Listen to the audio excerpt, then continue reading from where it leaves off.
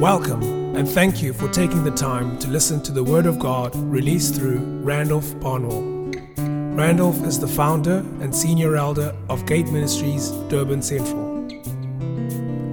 Be encouraged to access free additional resources for your edification at randolphbarnwell.com. Great grace, peace, and mercy from Christ be multiplied to you as you listen to this teaching. I want to continue speaking about concerning Psalm 84 verse 11. Last week, the Lord took over the service and He gave us this prophetic promise that He's going to do good things for us. For those who walk uprightly, the Bible says that God will do good things for you. And I challenged you to remember this psalm and to log it into your memory eternally. The Lord God is a sun and shield. He gives grace and glory. No good thing does He withhold. No good thing does He withhold from those who walk uprightly. So we need an upright walk.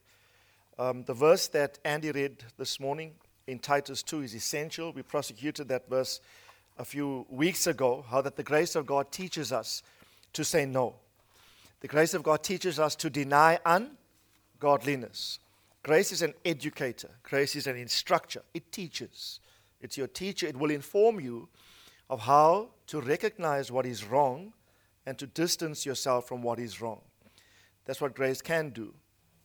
And I will do a separate session later, in the 3-4 weeks from now, where I will teach you what the Bible says concerning that, how grace teaches you to distinguish between the profane and the holy, the ungodly and the godly, the unrighteous and the righteous, the good and the bad, that which is evil and that which is sanctified or sanctity.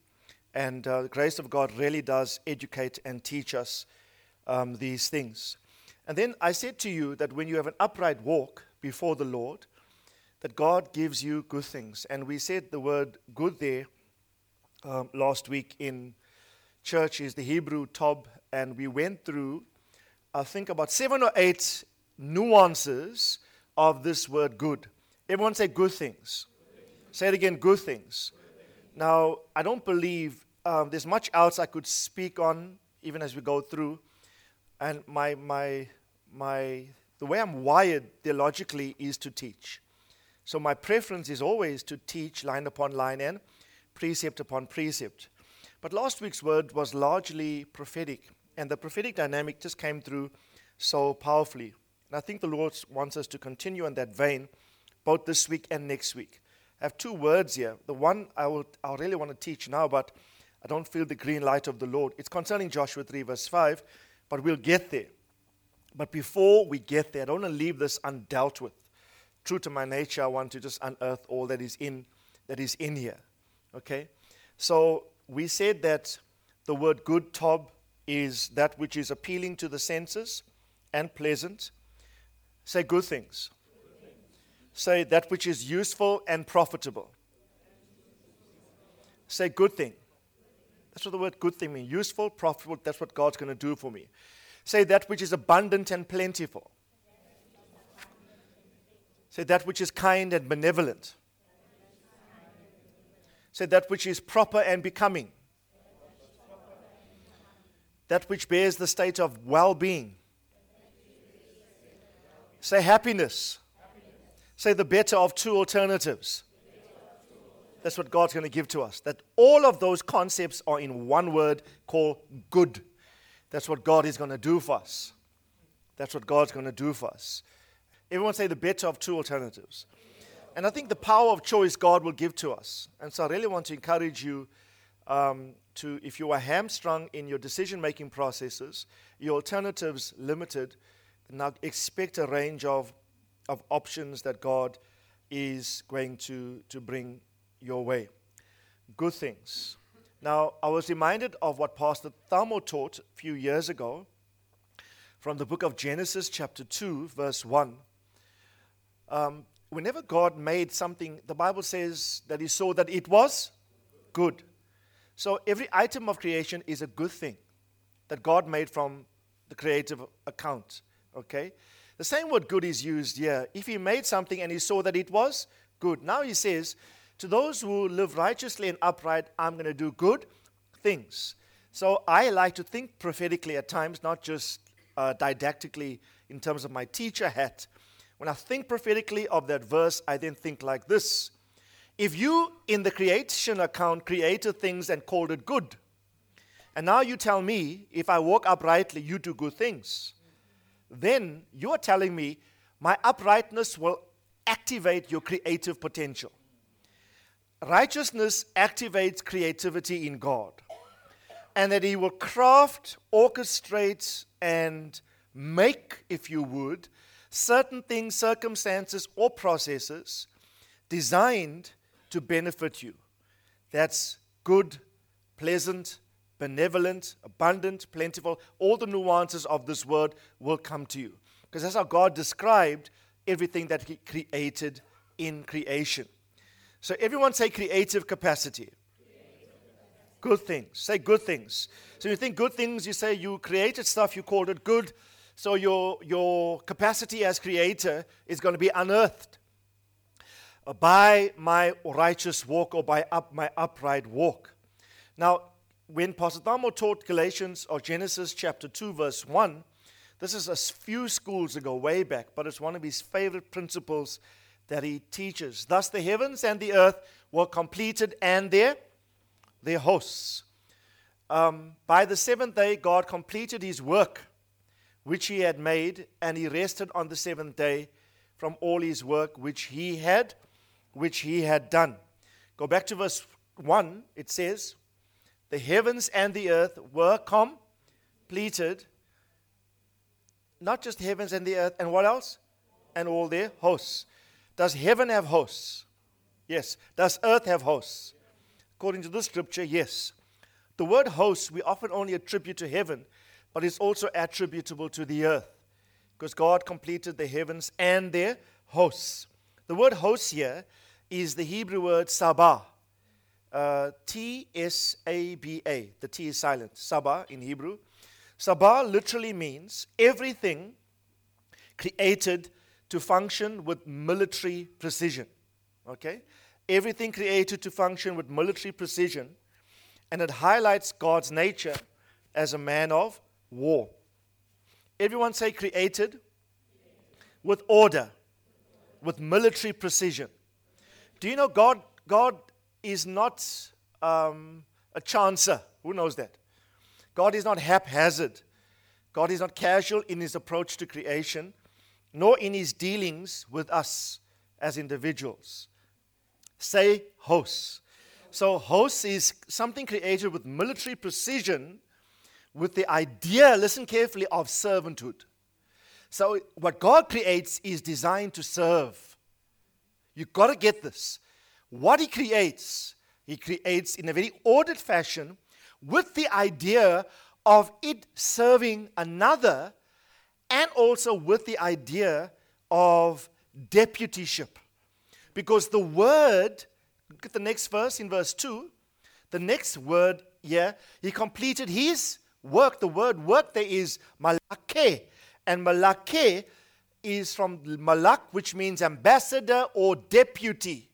So God says, I will create something that I can stand back away from. It deputizes on behalf of me as though I'm there. I give it authority to represent me. So please remember this. Everything God made both in heaven and earth is designed, listen carefully, with military precision, right? Very ordered fashion to serve. Everyone say serve. And its service deputizes on God's behalf in his absence. That's why he can make another day called the seventh day. Look at it, verse 3. By the seventh day, God blessed the seventh day and he sanctified it, because in it he rested from his work. God has never worked since. Listen to me. God has never worked since. Because this text says, he rested from all his work, which God had created and made. So God doesn't work, yet he works. It's a paradox. How does he work today? He works in and through the hosts in heaven and earth that he created, to deputize on his behalf, working and serving another called man, who is his son. What he made is it deputizes on his behalf to serve the Son of God. Right? Now, I really want to encourage you. With the whole series on righteousness is coming authority. A few weeks ago, I taught you from Romans 6 that whomever you bow to becomes your master. Paul argues in Romans 6, if you submit yourself, your members as instruments of unrighteousness, well, that will have authority over you. But if you submit yourselves as instruments of righteousness, righteousness will be your ruler. And I want to prophetically, please, this is a prophetic message, to open up your heart and receive the installments of what I would lodge into you. I'm saying to all of you, now get ready for God to cause what he has positioned in military arrangement, both in heaven and in earth, to serve the purposes of God vested in you. It's going to be, something's going to serve you. What you need, something will serve you. Something comes to aid you because you are bent on two things. You're the Son of God. You want to represent him both in nature and in function. So God then will now bring every resource that you need to serve you. And the thing that he will bring to serve you will deputize upon his behalf as though he's actually doing it. And when you will see it, you will not idolize the thing, but your focus will be on what the thing represents or to whom the thing deputizes on behalf of. So we're not enthralled by the miraculous. We want to know who's the author. What does it mean? Why is he doing it? God's saying, I will do it on my behalf. So I'm putting that out in obedience to the Lord as a prophetic witness to you that God is going to cause, when he says, I will give you good things, what he made in the creative account is good. Those works he completed with the idea of military precision designed to serve you, the Son of God, and when they serve you, they will showcase him. They will deputize on behalf of him. Okay? So we say, hey, God worked. Hey, God worked, eh? Yes, he did, but he didn't. He worked because you activated a principle that got the results. He programmed both heaven and earth with principles. So, for example, if you create the condition of oneness, according to Psalm 133, how good and how pleasant it is for brothers to dwell together in unity. Verse 3 says, for there the Lord will do what? Command a blessing. The blessing is waiting to be released. Listen. Doesn't get off his throne and say, check the church in Durban, DCF. They're gathering in oneness. Let's, Holy Ghost, Son, let's focus and now let's. No, God doesn't. What he doing? He's in rest. All he says, I've programmed the works. You in the earth create the conditions. I will respond automatically. It's wired into the hosts. It's wired into. That's why if you sow, what happens? You reap. God does not waiting. The man sowed. Let me ensure that I watch him. No, God says the principle he sets. Yeah. Anybody who jumps off a high building, are you going to pray, let me fall down to the ground? No, there's a principle in the earth called gravity. You activate the principle, you get the results. I'm saying that works everywhere with God. And that is how he works.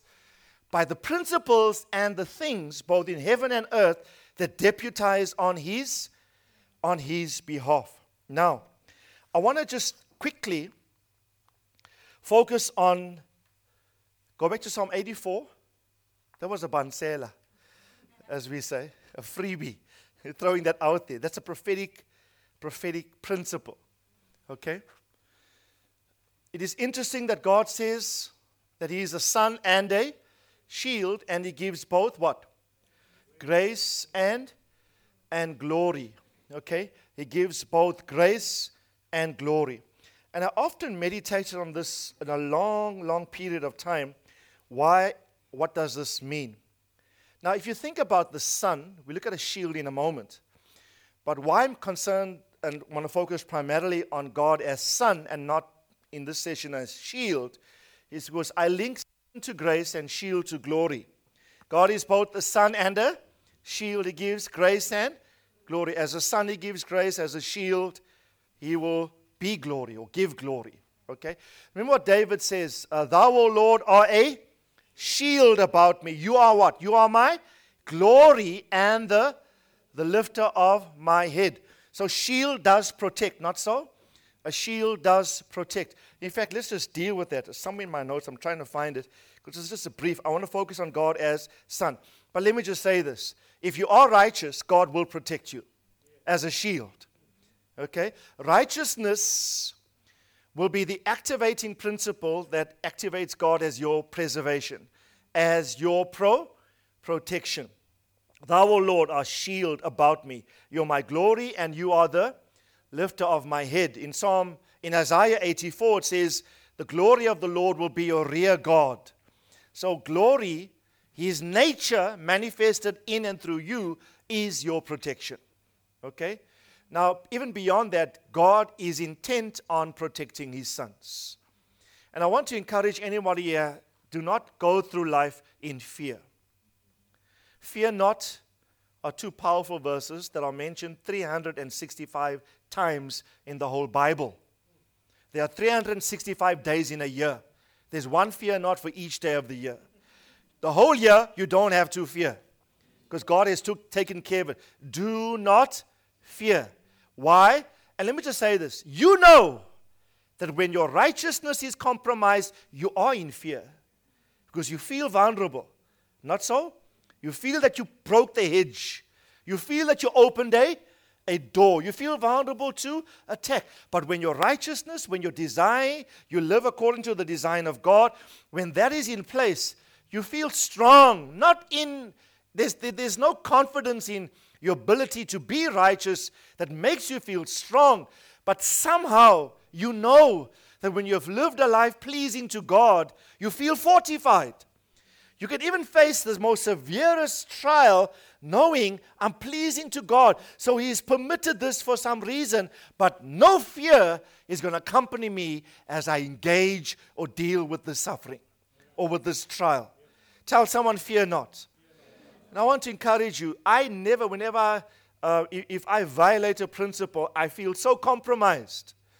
I feel so exposed. I quickly repent. Say, God, cover me once again. Righteousness is coming like a shield round about you. Psalm 5 verse 12 says the following. Before we do that, Genesis 15 is interesting. In Genesis 13, Lot leaves Abraham. In Genesis 14, Lot is taken captive by Chedorlaomer and an alliance of 4 Persian kingdoms. Abraham goes to rescue Lot, comes back rich. End of chapter 14, he pays a tithe to Melchizedek, his spiritual father. He honors his father in the Lord. And this is how the next chapter opens. After these things. Everyone say these things. What things? What things happened in chapter 14? Well, in chapter 14, he went to rescue righteous Lot. He rescued a brother that left him. He rescued one that dishonored him. He passes the brother test. He passes the forgiveness test. Yeah? He comes with the booty and he honors who? Melchizedek. There are 2 tests in life everyone will have to pass. It's a brother test and a father test. Right? He honors his brother, rescues him, and he honors his spiritual father, which was Melchizedek, who served him bread and wine. And when the Bible says, wow, God is looking at Abraham, God is very pleased with the man, right? So after that, God says to him, the Bible says, after these things, the word of the Lord came to Abraham. The word of the Lord only comes to you. Like I said, you've activated a principle that activates God speaking now. You've obeyed certain principle that gives God's liberty to speak. Okay?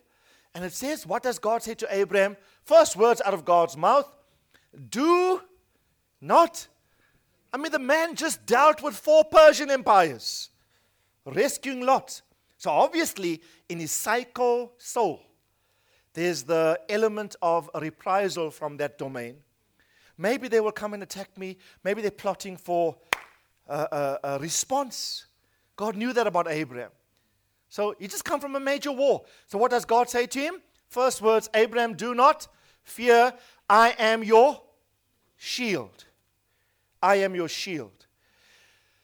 And your reward will be very great.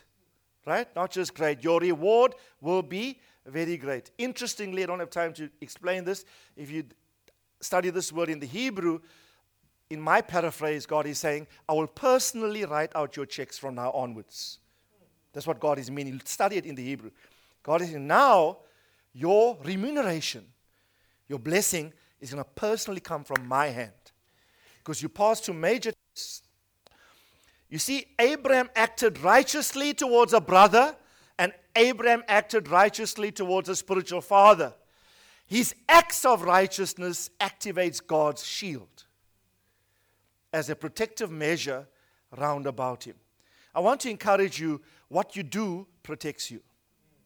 How you behave is your preservation. Right? 4 weeks from now, we'll do integrity. It's a very, very important lesson on integrity.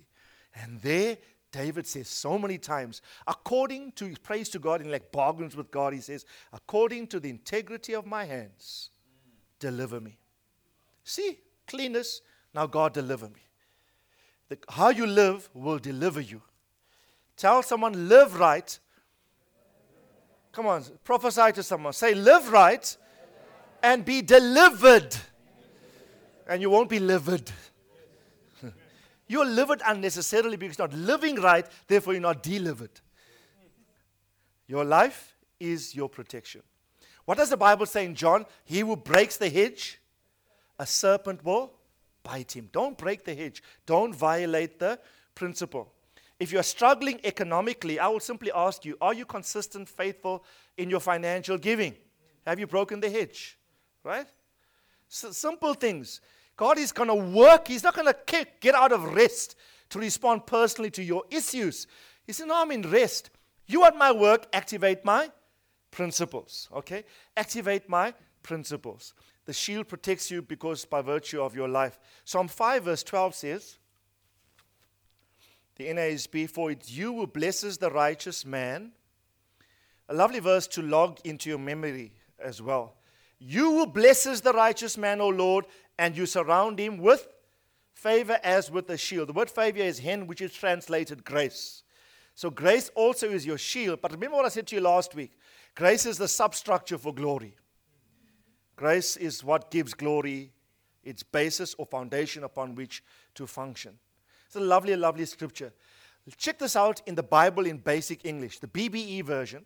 It's available free if you're using eSword. It's a free download. Lovely version of the Bible.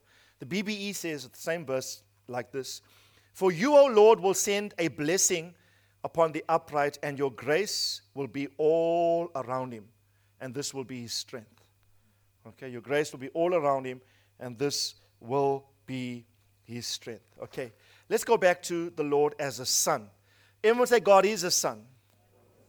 Now, when you think of the sun, think of the bright sun outside. This is not S-O-N. It says the Lord God is a S-U-N.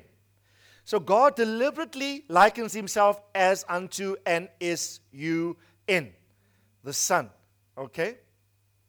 Now, have you anybody studied the sun? It'll make very interesting. I haven't done this in depth. I'm not interested in the physical side or the scientific side of things. I think there's great truth in that. You know, the Bible says, if you want wisdom, where must you go to? Go to the ant and study the ant. God says, don't just study my word. Listen carefully. Yes, you must study the word. But the word tells you what to study. It says, go to the ant and study the ant in detail and get wisdom.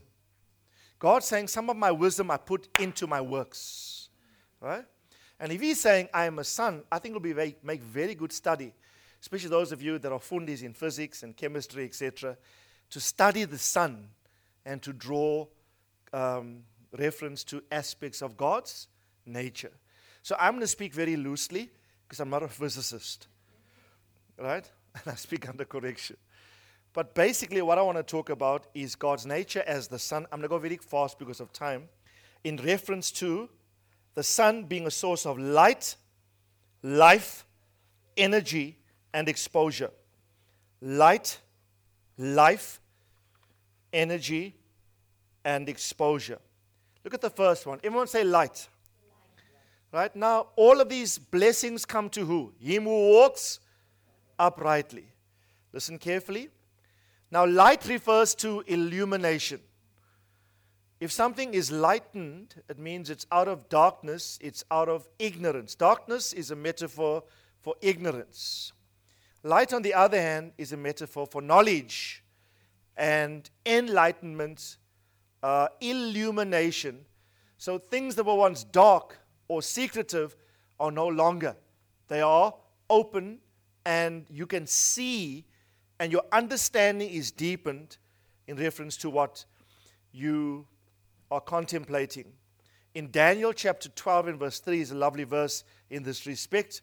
It says, those who have insight will shine brightly like the brightness of the expanse of the heavens. And those who lead the many to righteousness like the stars forever and ever. So it speaks about, everyone say insight. Insight will shine brightly. So insight is linked to shining disposition, illumination. Okay? It says, those who have insight will shine brightly like the brightness of the expanse of the heavens. Those are the works of God's hands. And those who lead many to righteousness like the stars forever and ever. And the sun is a star, by the way. It's one of the stars of many in the galaxies. Right? A huge star, as it were. Now, everyone say insight. I want you to trust God for insight. I want you to trust God for understanding. If things are hard to understand, don't be satisfied with that. You must say to God, like David said, open my eyes that I might see the wonderful things in thy law. Ephesians chapter 1 verse 18 says, the eyes of your understanding being enlightened. Your understanding being enlightened. I've really been praying this prayer a lot recently. I'm trying to rationally work things out, but I can't use my mind. If you don't show me, I will never see it. So please enlighten me. Everyone say enlighten me. And the Lord said this to me, keep keeping yourself pure. Because if you maintain righteousness, I will make you shine. Illumination and understanding comes to the righteous. I want to submit to everybody here, if you're not going to live a holy life, don't expect to understand most things. But the moment you say, God, circumspection, eyes are going to be open to see the secrets of the Lord. In fact, there's a verse, I hope I have it in my notes, 32, Proverbs 3 verse 32. Proverbs 3 verse 32 says the following, for the devious are an abomination, but he is intimate with who? He is intimate with the upright. The word upright here is righteous. He's intimate. Who wants to be intimate with God? Right? The same verse in the King James Bible says the following. He's for the froward or the devious is abomination to the Lord, but his secret is with who? His secret is with the righteous. Who loves secrets? The young people? You love secrets? Now who wants to know the Lord's secrets? Yeah? God says, I will be intimate with a particular caliber of person. I will be intimate with the righteous. Amen? So I want to provoke you. When it says the Lord God is a sun, he's saying, I want to bring my illumination to you. I want to lighten your mind. I'm starting to think about certain aspects of theology at levels I never ever thought I would engage in. And I want to challenge you. Tell someone, go deeper. Don't just read the Bible casually. There are things there that if you don't become a tourist when you read the Bible. Don't adopt a tourist mentality. I'm tourist, yeah, sure. What's there for me today? Let's go see, go see there. No, you don't adopt a tourist mindset. You must adopt a explorer mindset. Yeah? People say, I was chatting to someone yesterday, and I said, we were chatting about the next Trinidad trip. And so I said to them, we're going to stop in New York on the way back. And we were saying, oh, you've traveled a bit, so you must have seen a lot of places. I said, no, not really. My travels are airport, to hotel, to conference room, sleep, go back, and come back home. Oh, but you've been to Dar. I've been there but seen nothing. I've been all over the place but literally haven't seen the place. Why? I'm not traveling as a tourist. Maybe one day. But I'm mission-minded. I'm so focused on the assignment. People think traveling is glamorous. By the way, brethren, not at all. It's sacrificial. It's a cost involved on all fronts. Amen? And but let me encourage you, when you read the scriptures, don't read it as a tourist. Read it as a scuba diver. Go deeper. Tell someone, go deeper. The Bible says it's the privilege of God to hide a matter. God wants to hide. You know, Thamo said something recently. He said, the earth hasn't yielded its fullest potential to sons of men yet. He says, in this earth, this small globe planet that we live on, there's so much in terms of the hosts that God made, that He planted in it, that it hasn't revealed its fullest resourceful and wealth, even wealth potential to the earth. It's waiting for the manifestation of the sons of God. And I want to encourage you that if we can start manifesting sonship, maybe we will get a little bit of what the earth has in store to reveal to you and I. Amen. Psalm 25 verse 4 says the following: the secret of the Lord is with those that fear Him. Or I can get the wrong verse here. I think it's Proverbs 25:4. But it says the secret of the Lord is with those that fear Him. Just close your eyes and lift up your hands. The secret of the Lord is with those who fear Him. He is intimate with the righteous. His secret is with the righteous. Those who have insight will shine brightly like the brightness of the expanse of the heavens. Father, I pray even now that we all will have greater understanding and clarity in your word. Father, that's our desire. We want to see beyond seeing, hear beyond hearing. If you don't show it to us, we're never going to see it. So we ask humbly today, give us more and show us more. Remove the blur and the blindness in our minds. I even pray for even all our young people and the little children. Pray even them will start to understand things and see things more clearly in your word. We love your word and we want to find out its depths. You said it's your glory to hide it, but it's the honor of kings to search the matters out. So we want to be a searching company. So we ask, oh God, give us understanding according to your word in Jesus' name. Amen. Amen. Now, the second aspect about the sun, it brings obviously light in the natural sense, and also that light is critical for life. Not so? That's how it works in the natural. You need light. You need sunlight for life. Right? Without it, plants will die literally. But there's an interesting verse in John chapter 1 and from verse 1 to 4. Listen carefully. What does it say about Jesus? In the beginning was the Word, and the Word was with God. The Word was God. He was in the beginning with God. All things came into being through Him. Apart from Him, nothing came into being that came into being. In Him was what? In Him was life, and the life was the light of men. Where did the sun come from? Jesus. Who made all things? Jesus. By Him were all things made. Colossians says, and in Him all things consist. Right? So, light comes from life. In him was life, and that life was light.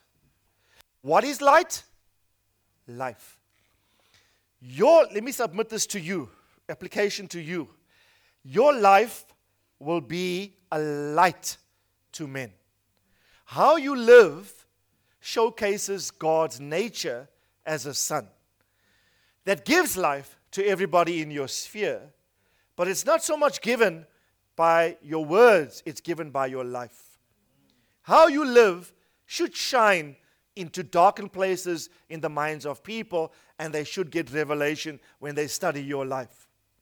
Do not darken people's perception by how wrongly you live, because you are the reputation of God. Now that life is in you. So you must not darken people's perception of the God that you serve by living wrongly. But wherever you go, there should be light. So darkness is alien to you, and it doesn't attract you. No attraction for you.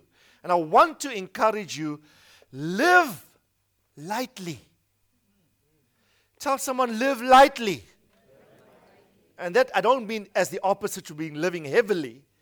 Live light as a light shining.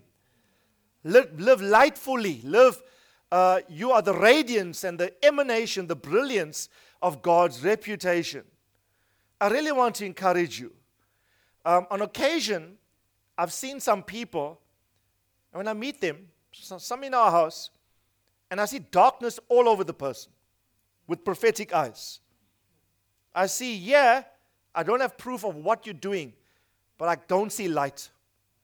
I look into some people's eyeballs, because the Bible says the eyes reveal the soul, right? You see through your eyes, not with your eyes, right? And I'm seeing, Renee has got this capacity more strongly than I have, but because I'm living with her, it's also mine now, right? Right? I sometimes can look at a person, I'm saying, wow, how great is the darkness. The Bible says in Matthew 6, remember? The eye is the lamp of the body.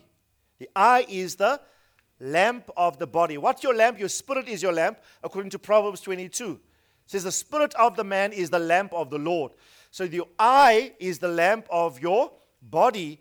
And if your eye is clear, your body is full of light. Right? But if your eye is bad, how your body is full of darkness. Then it says, if the light that is in you is darkness, how great is that darkness? Right? I want to beg the church to not entertain any expression of darkness in your being. Because the lights will go off. Don't tamper or dabble in things you should not be engaging in. It's going to affect your light. You see, grace and glory comes from God the Son. He's saying, I'm going to respond with good things, grace and glory, but to those who walk uprightly. God is saying, my sunlight, my light, which is my life vested in my Son, that Son is now in you, must be manifested in and through your life. But if your life in you is darkness, you have a bad eye, the Bible, some versions say, an evil eye, how great then is the darkness in you? Amen? Tell someone, no more darkness. And you know, sunlight as compared to darkness, you do things in the dark because you don't want people to find out. Huh? You do things behind closed doors, privately, personally, in the hope that it will not be exposed. But let me make an announcement to this church this morning. God's spotlight, not just His sunlight. It's a big spotlight now. Is on the whole church. I prophesy to you by the Spirit of the Lord that every darkened thing will be exposed. That everything done behind closed doors in crevices without no one's knowledge, if you don't repent of it, it will be unearthed and come to light. In fact, there's a bunch of scriptures, I don't want to go there, but there's a whole bunch of scriptures that actually teach that in the Bible. The things done in secret will be shouted from mountaintops or rooftops, okay? So listen carefully. If there is secretive darkness, you are bound by that domain. Because you're submitting your members, your body, your soul, and your flesh, your body, your soul, spirit, and flesh, your members, to unrighteousness. And that becomes the ruler over you. Okay? But I want to ask everybody. Everyone say light. I want to see it on your faces. What I'm saying is, you don't have to look light facially in terms of your skin tone to reflect the light of God. Right? But I'm asking you, brethren, when I see you, I want to see light. I want to see cleanness. I want to see purity. I want to see righteousness. If you say that God is your father, well, he is a son. And you must become son. Because in your life will be reflected the light that he is. Right? Your life is your light. And let me prove this to you quickly. Okay, let me go there quickly. I don't want to go there, but go to Matthew 13. Because you need to see this. In Matthew 13, who remembers the parable in Matthew 13? Matthew 13 contains parables galore, right? A long chapter, parable after parable, he just speaks. The very first parable is about the parable of the seed, the sower, and the seed. Right? So it's this, me, because of time, succinctly captured it. So Jesus said, there's this guy, he's a sower. He went out to sow seed. The seed fell on 4 types of ground. I love what Ralph, you must listen to Ralph's word. He said, the Bible says that he scattered his seed.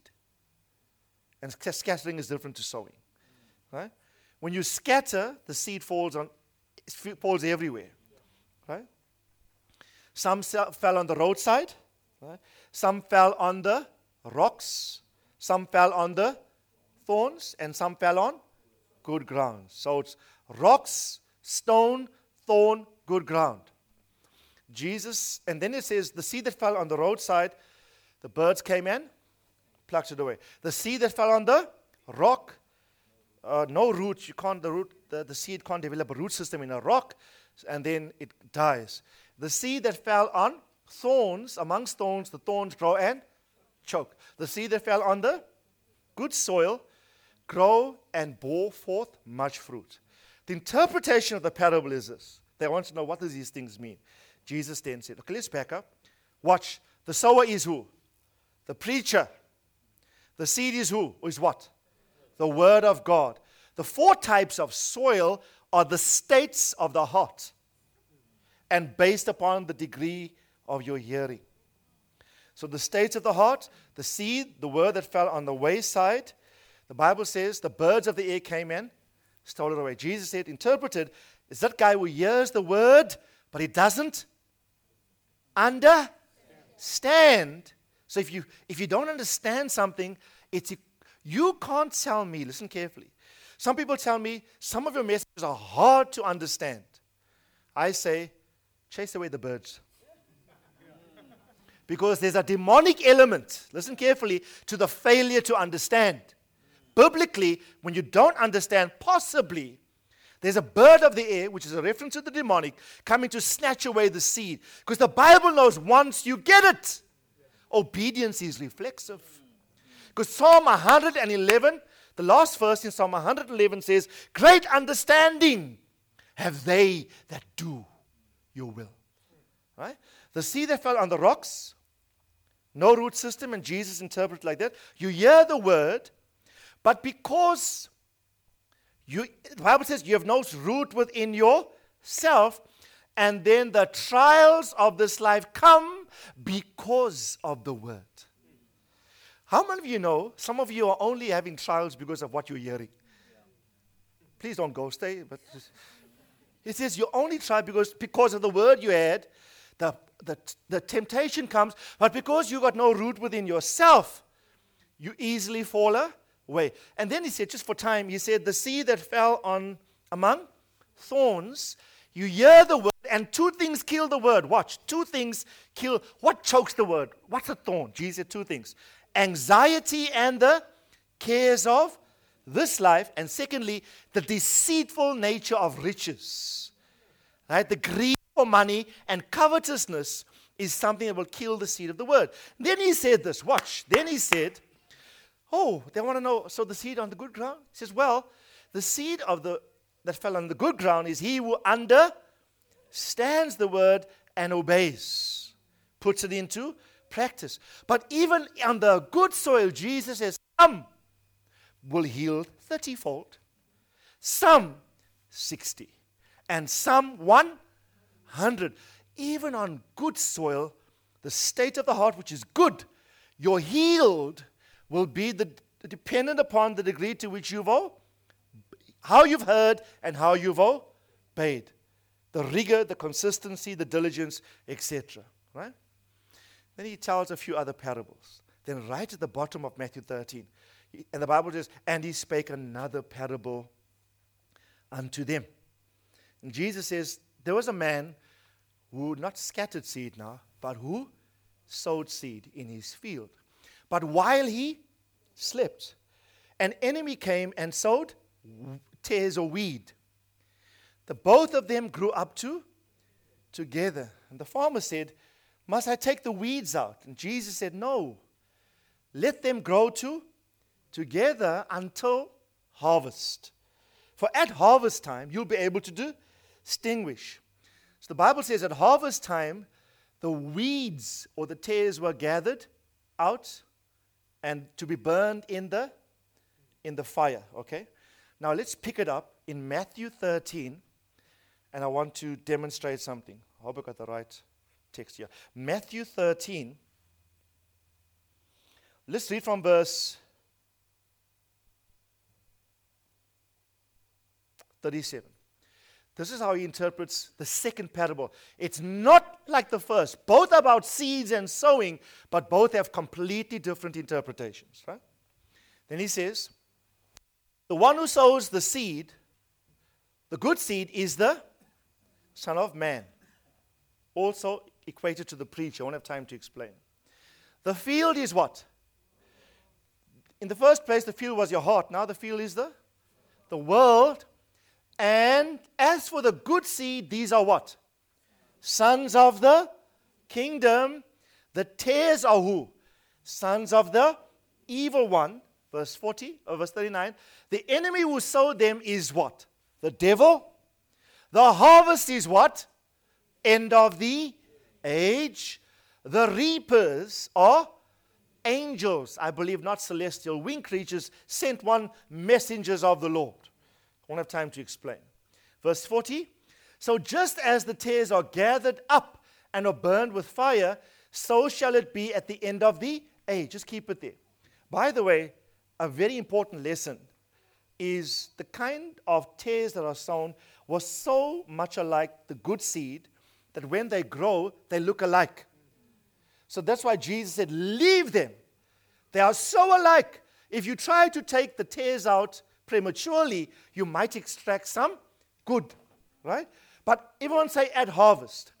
At harvest time, tares, the kernel bears in the head of the grain of the good seed. It becomes heavy such that it bows. But the wheat stand up, right? Important lesson, when you are fruitful, remain humble, right?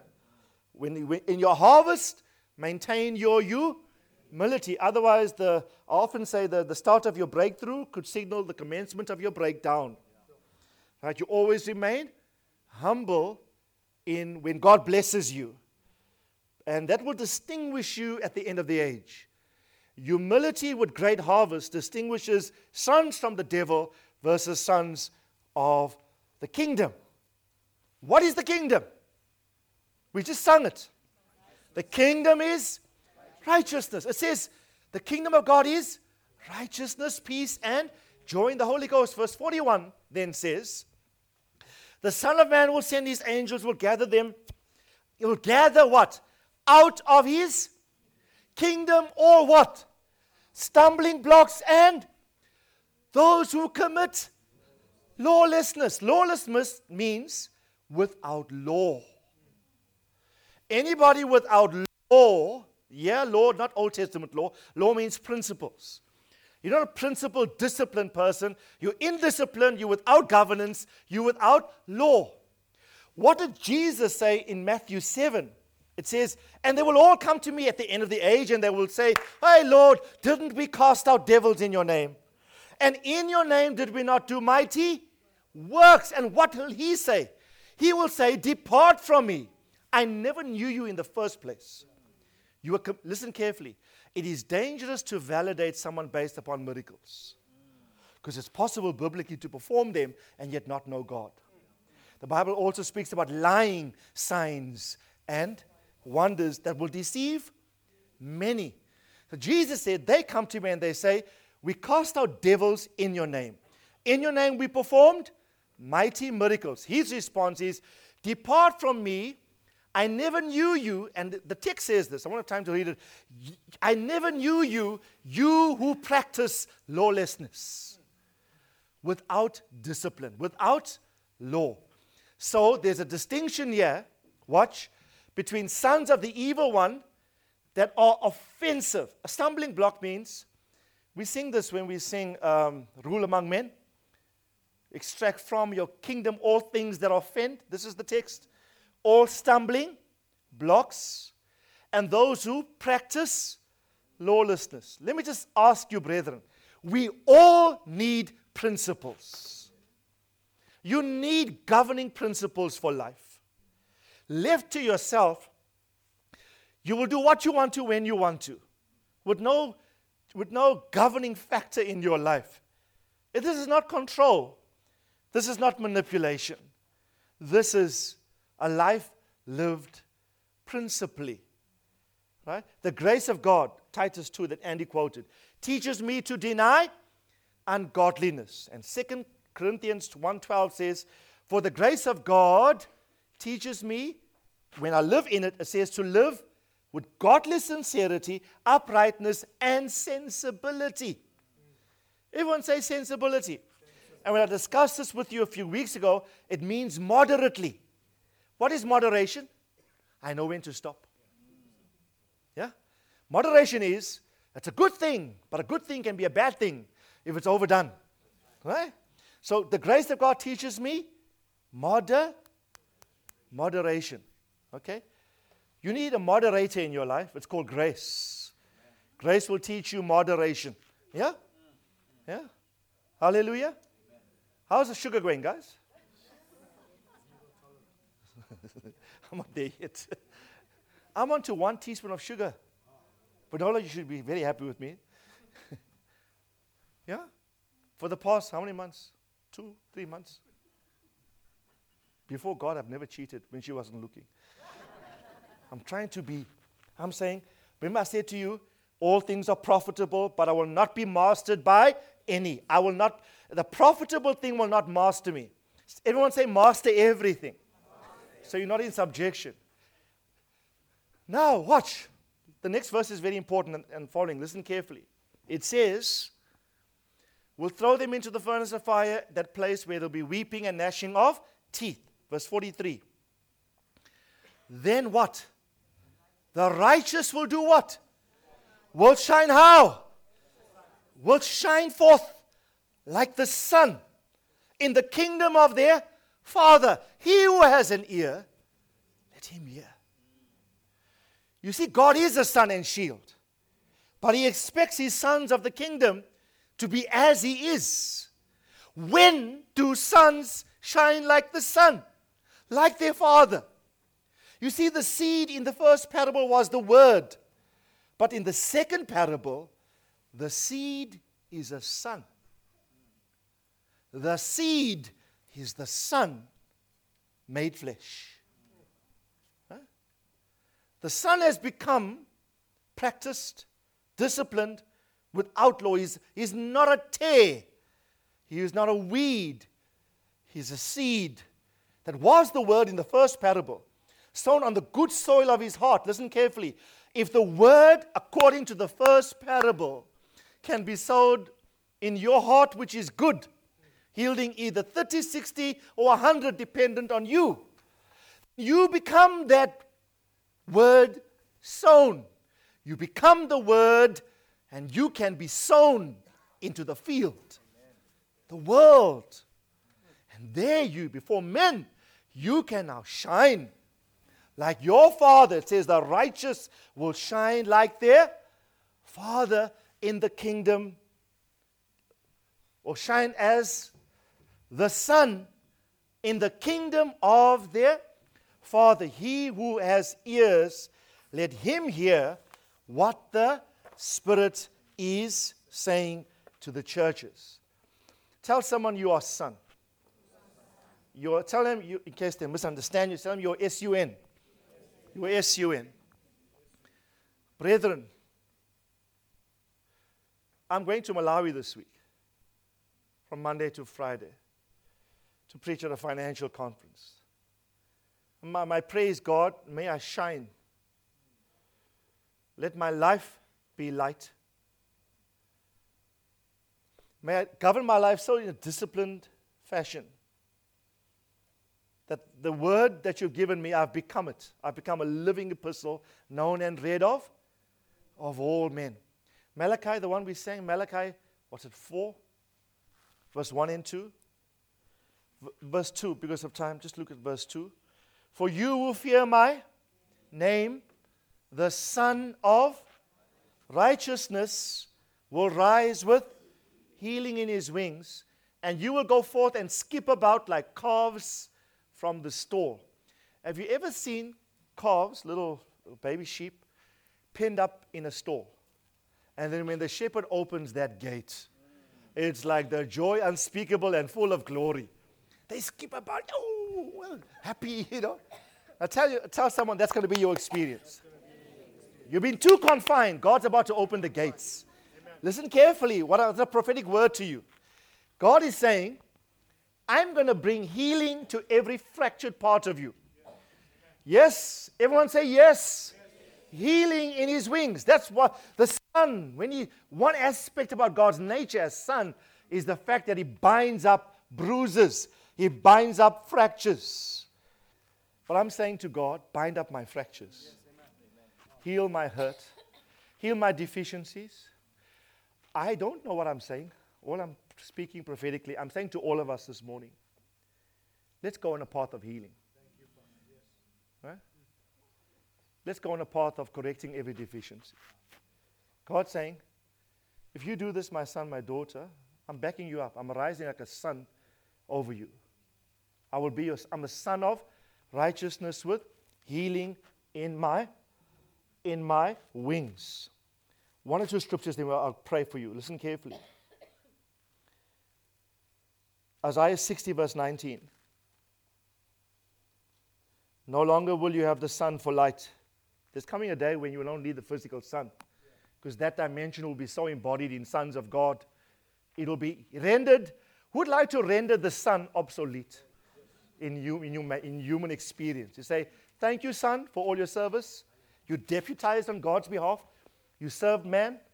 You were the part of the host in the heavens. Thank you. But we've become you now. Bye-bye. Right? The Bible says we won't need the sun. Do you know the earth once existed without it? Because the earth was made on day 3. And the sun, moon, stars were only made on day 4. So the earth lived independently of the sun. And we're going to get back to that place. No longer will you have the sun for light by day, nor for brightness will you have the moon to give light, but you will have the Lord for an everlasting light, and your God for your glory. Next verse. Your sun will no longer set. How's that? This is my kind of life. Because I wish I didn't have to sleep. And just do the work of the Lord all the time. Nor will your moon wane, for you will have the Lord for an everlasting life, and the days of your mourning will be over.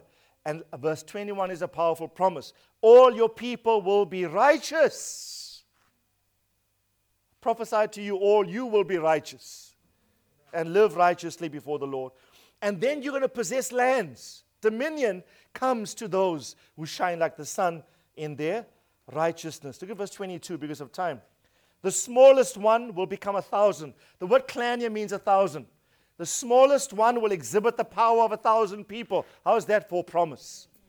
How is that for increased potential? The least will one, a mighty nation. I, the Lord, I will hasten it in its time. I, the Lord, will hasten it in its time. Okay? Revelation 21. Revelation, we just got one more, two more, then we're done.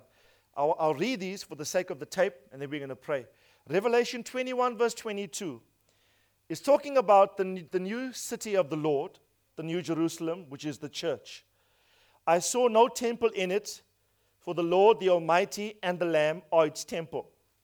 The city had no need of the sun or of the moon to shine on it, for the glory of God illumined it, and its lamp is the Lamb. The nations will walk by its light.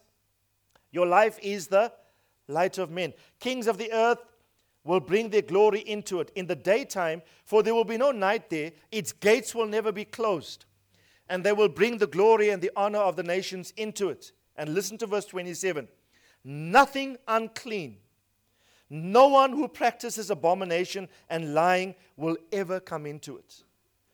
And only those whose names are written in the book of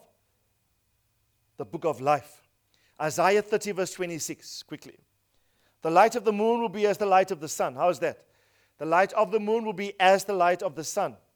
This is a prophecy for glorified Zion, which is the state of the church. The light of the moon will be as the light of the sun. And the light of the sun, 7 times brighter. Who's seen the brightness of the sun? Okay, we've seen it, a measure of it, we know it. Magnify that 7 times. Right? 7 times brighter, like the light of 7 days compressed into one experience. That's great illumination, right? That's great energy. That's great grace. That's great life. On the day the Lord binds up what? The fracture of his people, and he heals. Whenever you see light, you see healing. Whenever you see sun, you see healing. The bruise he has afflicted. And then lastly, my favorite, absolute favorite, is Proverbs 4, verse 18. But the path of the righteous is like the light of dawn, which is sunlight. It shines brighter and brighter until the full day, which is about 12 p.m., where the sun is at its height, its strength. As the morning unfolds, the rising sun breaks the darkness of the previous morn, right? And dawn breaks. And as the steps of a righteous man walk along the path of righteousness, each step, it says, it shines brighter and brighter, even to the coming of the full day. I prophesy to you, all of you, your homes, your life will be bright. Now this gives a new meaning to, I see a bright future. Tell someone your future is bright. It's bright with light. Walk lightly. Walk lightfully. God's going to shine. You know, this word is very prophetic. There's a whole lot of concepts that I haven't unpacked here. But I'm saying, if you grasp this, say, I want my life to be like the sun. Right?